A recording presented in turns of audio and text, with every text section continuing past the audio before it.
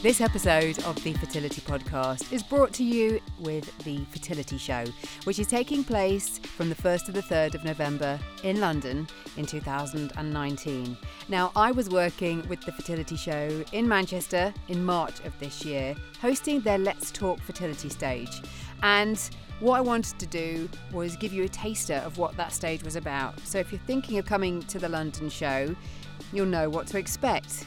So the Let's Talk Fertility stage was me along with a panel of guests, some experts, some people sharing their experiences, and it was a Q&A session for you to come and ask some questions. Now, if you've been to the fertility show before and maybe not had the chance to ask questions, then this is where you need to come. So whilst you're wandering around, maybe you go and see a seminar, then you can come and ask that expert some questions, because that's the point of going to a show like this, is to get some answers. Now, we recorded a host of the sessions that took place at the Manchester Fertility Show, and that's what you're going to hear. And then in the show notes at the end of this episode will be details of the different experts and people that were sharing their experiences. First up is from the panel called It's Okay to Talk About Your Fertility. And I was joined by three very glamorous ladies who you might well recognise from This Morning. Dr. Zoe Williams, who's a GP and This Morning resident doctor. Dr. Larissa Corder, who is a consultant in reproductive medicine and also a resident doctor on This Morning. And Emma Kenny, who is a TV psychologist. She's a presenter. She's also often on the This Morning couch. And she's a channel mum expert. And we were talking about how much more common it is for fertility and infertility to be spoken about, especially on the phone-ins that they have on This Morning. And you're going to hear Dr. Larissa talk about her views on it, and then Dr. Zoe Williams talking about solo motherhood and where she's at, because she's been sharing quite openly what she's thinking of doing on her social media. I do think because of conversations that are starting now, because we're removing the stigma, and because people genuinely need this treatment, as you say, women are just getting older and older by the time they come and see us, and that's through no fault of their own. It's just, socially, everything has changed for women, but biologically nothing has, sadly, or not yet. And you mentioned the solo motherhood route, and it's something, Zoe, that I know that we were chatting about before, and it's something that you shared on your Instagram feed about a piece that was written in the Mail, talked about your egg freezing experience, and then there was just a tremendous amount of comments from people saying thank you for talking about it, but as a result you were talking about what you were then potentially going to be doing next, going down the solo motherhood route. And I think the fact that that is a conversation that is happening, and that there's someone like you that people have seen on the telly and that they can relate to, and that you're now sharing this intimate part of a decision-making process that's going on. How have you felt reading all the comments that were coming back? Yeah, it was amazing. People say to me, you're so brave for sharing your fertility experiences publicly on Instagram, and that post was about me having frozen my eggs, which Larissa was my wonderful doctor. She's got lovely eggs. Oh, thank you. Safely frozen. On a scale of 1 to 10, it was a 10. It was a 10, it was a 10. But yeah, people say you're so brave, but actually I don't recall any negative comments coming back from that. Just so much love and positivity, and thanks for talking about it openly. And I don't see why is that so brave? Why is that so unusual? I mean, we're now talking about mental health more openly. If you've got a broken foot, you can talk about it. So if you're on a fertility journey, why can we not talk about that? We should be able to. And then, so the solo motherhood. So I'm 38 and I'm single. Kind of. But he's not told me about this. He's not the baby daddy, is he? It's very recent. But anyway, let's say I'm single for argument's sake. I'm 38 and single, and the two things I've always known I want to be are a doctor and a mother. And the fact that, actually the time is ticking, I thought if I freeze my eggs, then that's all I can do at the moment. At least that's something, and I know that it's not guaranteed that those eggs will help me have a child in the future, but it's something I can do, so I did it. And did you find that an empowering experience, or did you find it was something that has then caused you ongoing concern as to whether it will then work? I found it incredibly empowering, and I think there were so many times within that journey that I had the choice to either feel very sad or feel very empowered. And what really helped me is that I filmed my whole journey. So we had a film crew for the bits when I was with Larissa, and then I filmed myself giving myself my injections. And, for example, when I was in the clinic and I was sat there on my own and there were couples, sadness came. I thought, I'm here on my own and this feels really sad. I thought, hang on a minute, how can I flip that on its head? And I thought, I'm here to preserve my fertility. For all I know, I can have a baby. I just haven't met a partner. And these couples who are here are actually in possibly, you know, a worse circumstance in that their fertility, they're having an issue. So I think there was a lot of flipping it on its head, but also because I was filming it, when I was injecting myself in my tummy, I wasn't thinking, oh, this is really sad that I'm doing this. I was thinking, I'm doing this. So that helped me. But what I thought it would give me in terms of, I thought I would feel that I had some assurance and I'd done everything I could do and I could relax a little bit. It didn't give me that because I thought, well, okay, there's a 30% chance there that I can conceive later in life, but that's not enough. And actually there is something else I can do. And do I really need a man? And it was interesting you spoke about grieving because I actually was helping out the Fertility Counsellors Association by being their guinea pig. I went along to their training and was their case study so they could ask me questions, which at first I thought I was doing something kind and helpful for them, but actually having 22 fertility counsellors around you in a circle is quite helpful. And the most helpful question or, you know, conversation that we had was when one of them said to me, you know, ideally you want to have the perfect family, you want to fall in love with a man and you want to have a baby with him, but you are 38 and your fertility, we did the fertility test, I'm below average for a 38-year-old. You know, if you can't have that, which is more painful to grieve for, the perfect family or being a mother. And when it was put to me that way, it was a given, is being a mother. And at that point, I thought, do you know what? I can do this alone. And I'm now mentally preparing myself for that journey. Now, the Let's Talk Fertility stage is for everybody. And I mean everybody, because we really want to encourage that conversation to happen. We had a brilliant Men Matter 2 session because so often guys talk about feeling ignored when they're either having consultations or even not really wanting to have the conversation about trying to get pregnant, start a family. And we talked about this in depth in this session. You're going to hear from Dr. Mohammed Akhtar, who's a consultant gynaecologist at St Mary's and Manchester Fertility, and also Dr. Michael Carroll, who's a senior lecturer in reproductive science at Manchester Metropolitan University, talking about things men really need to be aware of when it comes to their fertile health. First of all, I want to say that men do have to be part of the conversation in consultations a lot more than we're currently doing. Men, when even they come with their partner, they have to discuss about themselves. I think we need to give them more space. Number two, the tests are, currently we're doing very basic testing with semen analysis, and on the basis of semen analysis, we decide, yes, this sample is good, that's it, or this is not good, and we do IVF with ICSI. And we just step out of it and says, okay, this is a problem, let's get on with IVF with ICSI. But we do not then identify what has led you to have this poor sperm quality, shape, count, and we do not investigate enough. And we just say, okay, and this is part of issue from our side as a clinician. We do not take it further than this. We know that the NICE guideline says if the sperm count is less than 5 million per ml, we need to do further investigations, and hardly that happens, which is a shame, but I think we're going to improve in these kind of sessions, and awareness is increasing. We can offer more tests to identify the cause, same as a woman with low egg count. Then we check the hormone test to why that is, genetic abnormalities. Same thing we need to do with men. So we need to have much more availability as well as awareness that this cannot just happen. Yes, IVF ICSI, thank you very much. Because at the end of the day, there is opportunity for men to improve their sperm count, which is unlike women who are born with their eggs, men are not born with their sperm. So there's an opportunity, and I think we do not tackle it enough. Well, we talked a lot here on the stage about fertility education relating to female education, that we don't sadly know enough about our menstrual cycle, and it's something that I think when it comes to men, guys aren't really aware of the lifestyle and environmental factors. I know, Michael, that's something that you've done a lot of research into. So highlighting some of those things that men need to be thinking about early on. Give us some ideas of things to take on board. The thing with sperm is that there's a very fast turnover. 1,000 sperm a second are produced in the testes. And because of that, you're going to have quite a large number that will be abnormal, simply because of the nature of that cell division and that production. As with any aspect, personal health, smoking or any environmental type exposures will have an impact or can have an impact.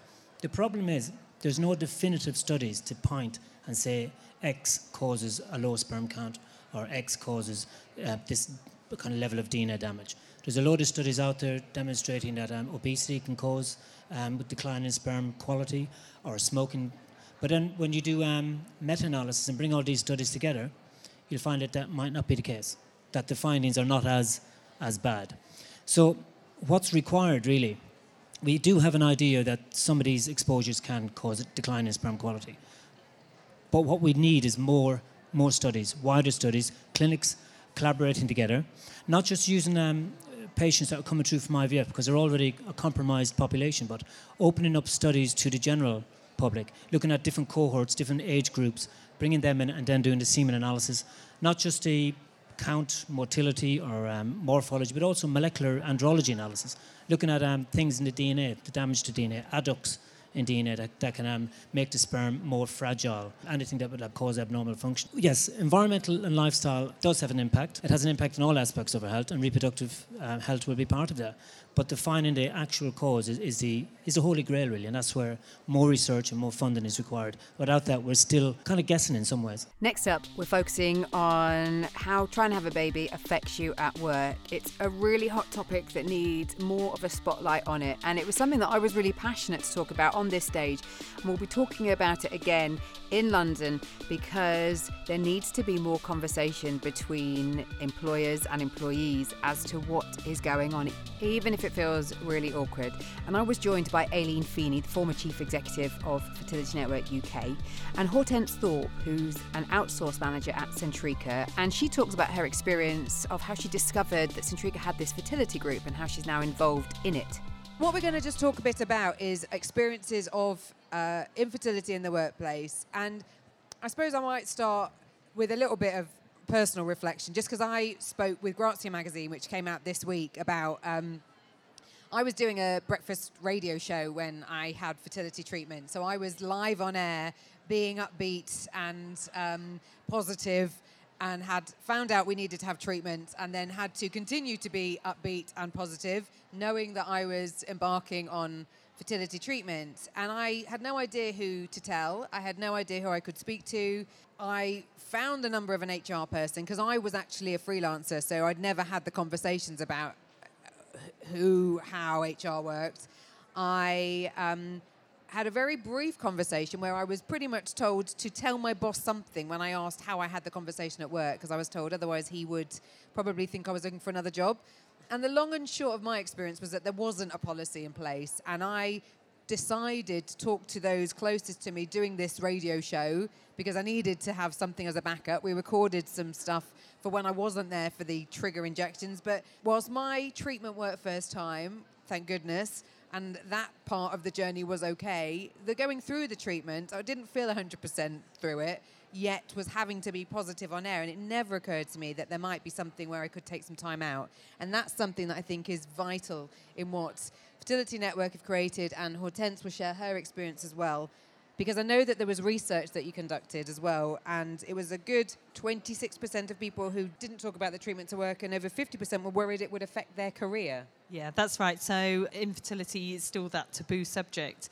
And if you don't want to speak about infertility, but then you've got all of those pressures in your work environment and all of those concerns that by telling somebody that you're going through fertility treatment, it might impact your work, it might impact your career prospects. It's just, more and more layering on the individual. Now, Hortense, when you started to take on the pressures of what you were going through on your trying to conceive journey, were unaware of what support there was in your workplace. So just explain how you found out, because there actually was a network in place, wasn't there? Absolutely. So I discovered I was infertile, or partly, and couldn't conceive naturally about 2-3 years ago, and I was part of a women's network which organizes events from time to time, and we happened to have an event at that time around maternity and returners from maternity or from breaks,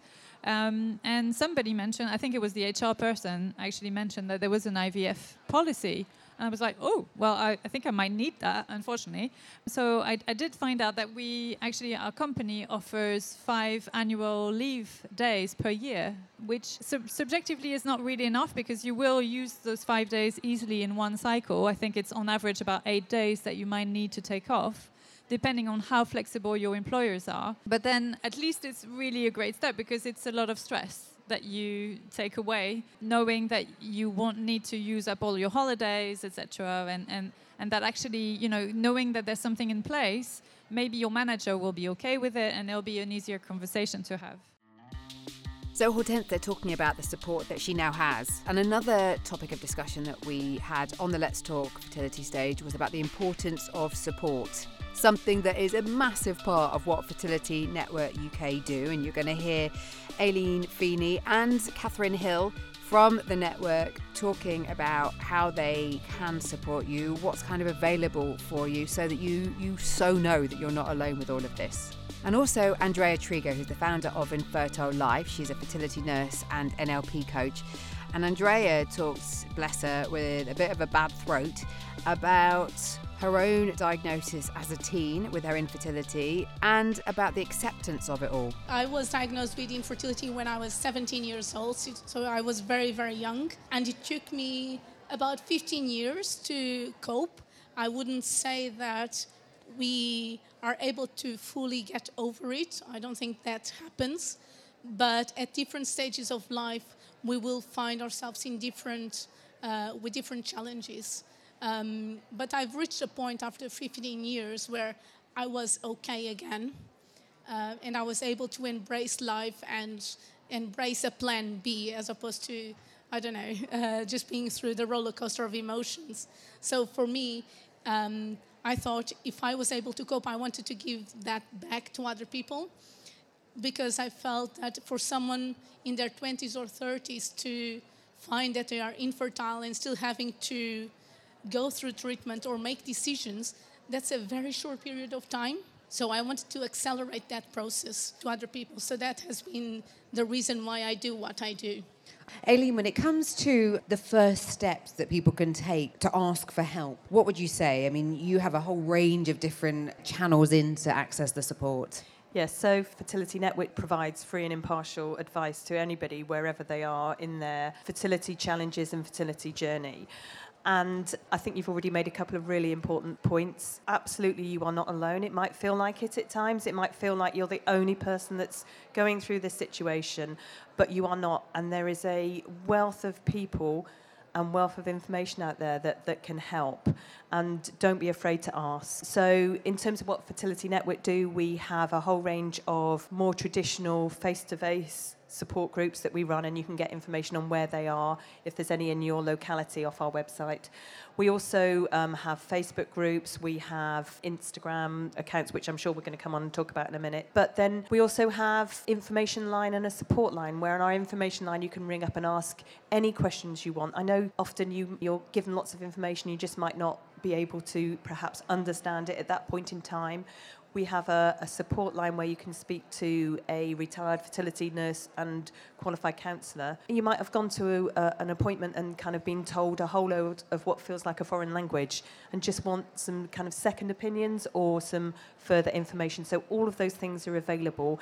And in this room today, you've got so many experts and so many people that just want to help and support. Catherine, I know that you get to hear quite a lot of examples of people's experiences. What kind of stage do you think people actually reach out for help? Do you think it's early enough? No, I don't think people do reach out early enough. And in fact, what we've discovered at Fertility Network is that there are a whole series of ways in which people are failed when it comes to getting support.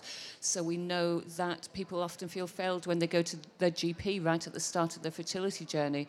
In a survey that we did a couple of years ago, 3/4 of people felt that their GP didn't give them enough information. So that's a massive amount of people feel let down, a lack of support there. We know that people feel a lack of support when they are when they're going through the fertility process itself and they're trying to juggle work and fertility treatment, that employers don't have fertility policies in place that support you going through treatment when you need to take time off work. We know that people feel let down because they can't access support groups when they want to. So I think we hear from a lot of people in all these different ways where there really is, a lack of support. Can I just get a little show of hands of anybody that's spoken to either a medical professional or someone at work about maybe what's going on and has felt supported? Or have you found that it's maybe been misunderstood or you just haven't spoken out? Has anybody had a positive experience? Great. Well, that's encouraging. Has anybody spoken and had a negative experience? Okay. If you're happy to, I would like to talk about it a bit more because I think it's a two-way process in that we need to help the people we're speaking to understand the support that we want, as well as getting the support that we need. Yeah, one of the things Catherine mentioned our fertility in the workplace initiatives we've gotten, raising awareness of fertility and infertility and the impact it has on people is really important because unless you've been touched by it personally, you won't necessarily understand, and so you won't know what to say, and probably more importantly, what not to say. And part of that is in all of the information that we're trying to get out and share there. One of the things that we have to get our head around when dealing with infertility is accepting what's going on, accepting that we've been faced with this unexpected challenge, and then it therefore means that what we'd assumed might happen in our lives isn't necessarily going to happen. And that acceptance is also a key part of moving forward. So I want to just talk about that acceptance, because obviously you talked about it being quite early on in your life. Yes, so I did say to medical professionals in the beginning of my journey, I don't need mental health support. I felt I didn't need it. But that's actually quite common. People often underestimate the upheaval of the journey. And it's very likely that at some point you will need support. And that journey starts usually with the shock and the denial, the sadness, the depression, and we go back and forth in this crazy age of being hopeful and then being sad and depressed and angry and then feeling hopeful again. And when we talk about acceptance, we're not talking about accepting a life without children. We're talking about accepting that things are not going to happen as easily as you thought they would, and embracing that plan B. And usually, for me, I feel it's always a big part of what I do is helping people cope with the loss of not having things happening as easily and as quickly as they thought they would, and opening their hearts to welcoming that plan B instead of angrily pursuing it. So that's where acceptance comes from. So for our final snippet of what to expect on the Let's Talk Fertility stage, we talked about plan B, what to do if IVF doesn't work for you. And I was talking with Linda Wilkinson, who's a surrogate mother with Surrogacy UK, also Mandy Worsley, who's a mum through adoption, and she's a fertility formula specialist, and Kate Dobb, who is mother to twins, conceived through an egg donor. So you'll hear Linda talking about what it's like to be a surrogate, Kate talking about the experience of working with a surrogate, and Mandy talking about her experience of adoption. So we've got a really interesting mixture of experiences here, and it's really, as with all of these sessions, to highlight to you that there are other people who have walked the path ahead of you to give you that support and guidance. So I think where we'll start is with Linda, just talking a bit about your decision to become a surrogate, because I've spoken to a number of surrogates and I'm in awe of all of you, because I think what you're doing is amazing. And I know you work with Surrogacy UK. That decision to become a surrogate, first of all, and you've got children of your own, haven't you? Yeah. So I knew that my family was complete. I was very fortunate to have a daughter of my own, and my husband had a daughter from a previous relationship, as well as 2 older sons. So our family was complete, and we just wanted to share that opportunity of a family with someone else. And it made sense to me that if I could help someone, then why wouldn't I? I already donated blood on a regular basis, and if I could help someone, to me, it just seemed like the most natural thing in the world to do. I also really enjoy being pregnant, and the experience of pregnancy and birth. I really wanted to share that with someone else. Now, you work with Surrogacy UK, and to give you just a kind of overview, Surrogacy UK pride themselves on their friendship first ethos, because I think wherever you're at in the decision-making process, it's important to point out that the next stage of something like, if you're looking at the surrogacy route, it's not something that is likely to happen quickly. And I know, Kate, that that's something from your experience. The friendship first ethos behind Surrogacy UK was something that you were involved with. How long a period of time did you go through before finding a surrogate? From joining Surrogacy UK, it was relatively quick. It was actually a very quick journey. So we met Mickey within 3 months and then spent 3 months getting to know her before deciding to embark on surrogacy as a team. However, prior to the point of getting to surrogacy, it was about 20 years.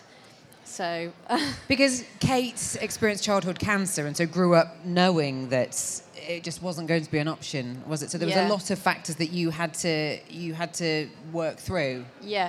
So I had childhood cancer when I was 10, and when I was 13, I found out that I was infertile. So I didn't have my own eggs, and also because it was pelvic cancer, my womb was too damaged to even accept donor eggs. So I went through some tests, but it would have been impossible for me to carry a pregnancy.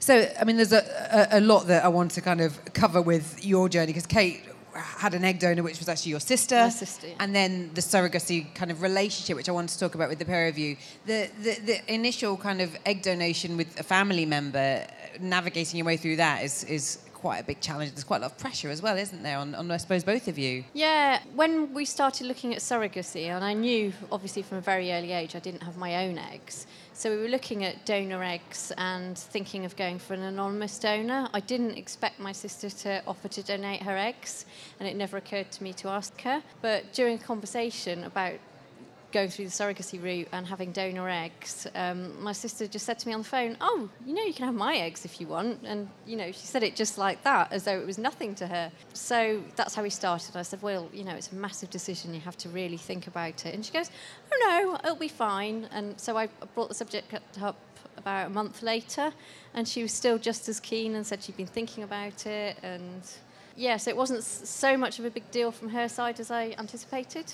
Thank goodness. I mean, what an amazing thing. And Linda, then, when you're working then as a team, Kate, I know there's specific language that is part of the whole process, and there are these more complex, maybe, backgrounds to the intended parents. I mean, that's quite hard then for you to not be emotionally involved, or how do you manage that part of your involvement? Yeah, absolutely. You do get involved because those people are your friends, and in Mary Carmen's case she had a heart condition which meant that she was unable to carry, but I wanted her to experience as much of that pregnancy as she possibly could. So for example, she is originally from Mexico, so speaks Spanish, so I was able to do things like play her speaking in Spanish and baby's father speaking in Spanish to the bump. We're using some special things called belly buds because I wanted them to have that bond, as early as possible. And for me, it was almost more exciting than my own pregnancy because there are so many people involved and invested. So it just makes it really, really rewarding. But then you are appreciating that they've come through so much to get to this point. Kate, from hearing Linda speak and from the relationship you had with your surrogate, did that have any impact on your own feelings of you becoming a mum? Did it make you feel insecure at all? Because obviously there's a part of the process that you're not able to be involved with. No, because we had built up such a good friendship beforehand, and she was given the option of being a mum, which I thought I would never have. I never felt jealous that she was carrying my babies. She let me be a part of it every step of the way. So she sent me little videos of her, baby kicks through her tummy. And she'd text me if the baby was kicking her in the middle of the night. And we went to all scans and very much a part of it. So I never felt like I was missing out. I felt like I was very much a part of the pregnancy. I want to bring Mandy in because Mandy, after your own fertility struggles, you then went on to adopt. Do you want to just talk a bit about, because it was when we first spoke about this, I remember asking you whether it was a difficult experience, and you told me that it was relatively straightforward, but we know that now maybe there's more red tape along the way. But just talk a little bit about when that point had come, you had to accept that adoption was going to be the next step, and we're not ever going to say just adopt, because we know it's not at all the right type of language. We had 6 rounds of IVF, so we had our own kind of really long fertility journey. You kind of go through a range of emotions, and you do look at all sorts of options, and obviously adoption for us was an option that we looked at. And again, when we were emotionally ready, that was something that we then moved on to. And as you say, it was amazing for us. My son is now 14. He was 9 months old when we adopted him, and my daughter's 12, and she was 11 months old when we adopted her. So I've been a mum for 13 years, which is just amazing. And ultimately, for me, it was about being a mum. You're a mother, whichever way, whatever way that happens. 14 years on, I'm his mother, I'm her mother. And that was what we're all here for, really. So whichever route you choose or is chosen maybe for you, then that is how it happens. But those emotions are massive, and I think helping yourself to work through that. But the process, there's some amazing people at the back here, Adoption Now and Caritas Care, and the process actually is about 6 months, so it's not that long now, and actually there is loads and loads of support out there. So please, if it's something that you want to do, go and talk to those people. Please come and talk to me. I have lots of links with various people that adopt and can support you in that. So I'm hoping that gives you a nice overview of what you can expect on the Let's Talk Fertility stage. And that's just one small bit of the fertility show, because the seminars, Fertility Fest will be returning once again. If you missed it in Manchester, or the whole run that Fertility Fest did at the Barbican, you will have another chance to see some of the amazing artists, and again, awesome conversations that take place around art and infertility. And then there's the Let's Talk Fertility stage, which is for you whilst you're walking around. If you want to just stop and take it all in, you can come and sit down, you can listen, or if you want to get involved with the conversation, then of course you can. So all you need to do is get yourself to thefertilityshow.co.uk, because tickets are on sale. And the dates for your diary are the 1st to the 3rd of November. It's the first year that the Fertility Show has got a new Friday evening opening. So if in the past you've thought, it's my weekends, I want to just chill, I don't want to think about this, you can nip in after work, and wherever you're at, whether you're in a relationship or you're just wanting to know what your options are, if you're thinking of going at it alone, I assure you there will be some fascinating, insightful conversations to be had. Be sure to follow me on my socials at FertilityPoddy. You can get in touch with any questions you might have about the show, any questions you might want to ask, because I'm going to be gathering them over the coming months to ask on your behalf if you don't feel like asking them, or if you're unable to come. Show notes for this episode are thefertilitypodcast.com/The Fertility Show London. There you'll find all the details that you need and links to the Fertility Show website if you're on the move and you can't remember the URL I just gave you. Normal podcasting will resume in the next episode. Thank you as always for your support, and until the next time,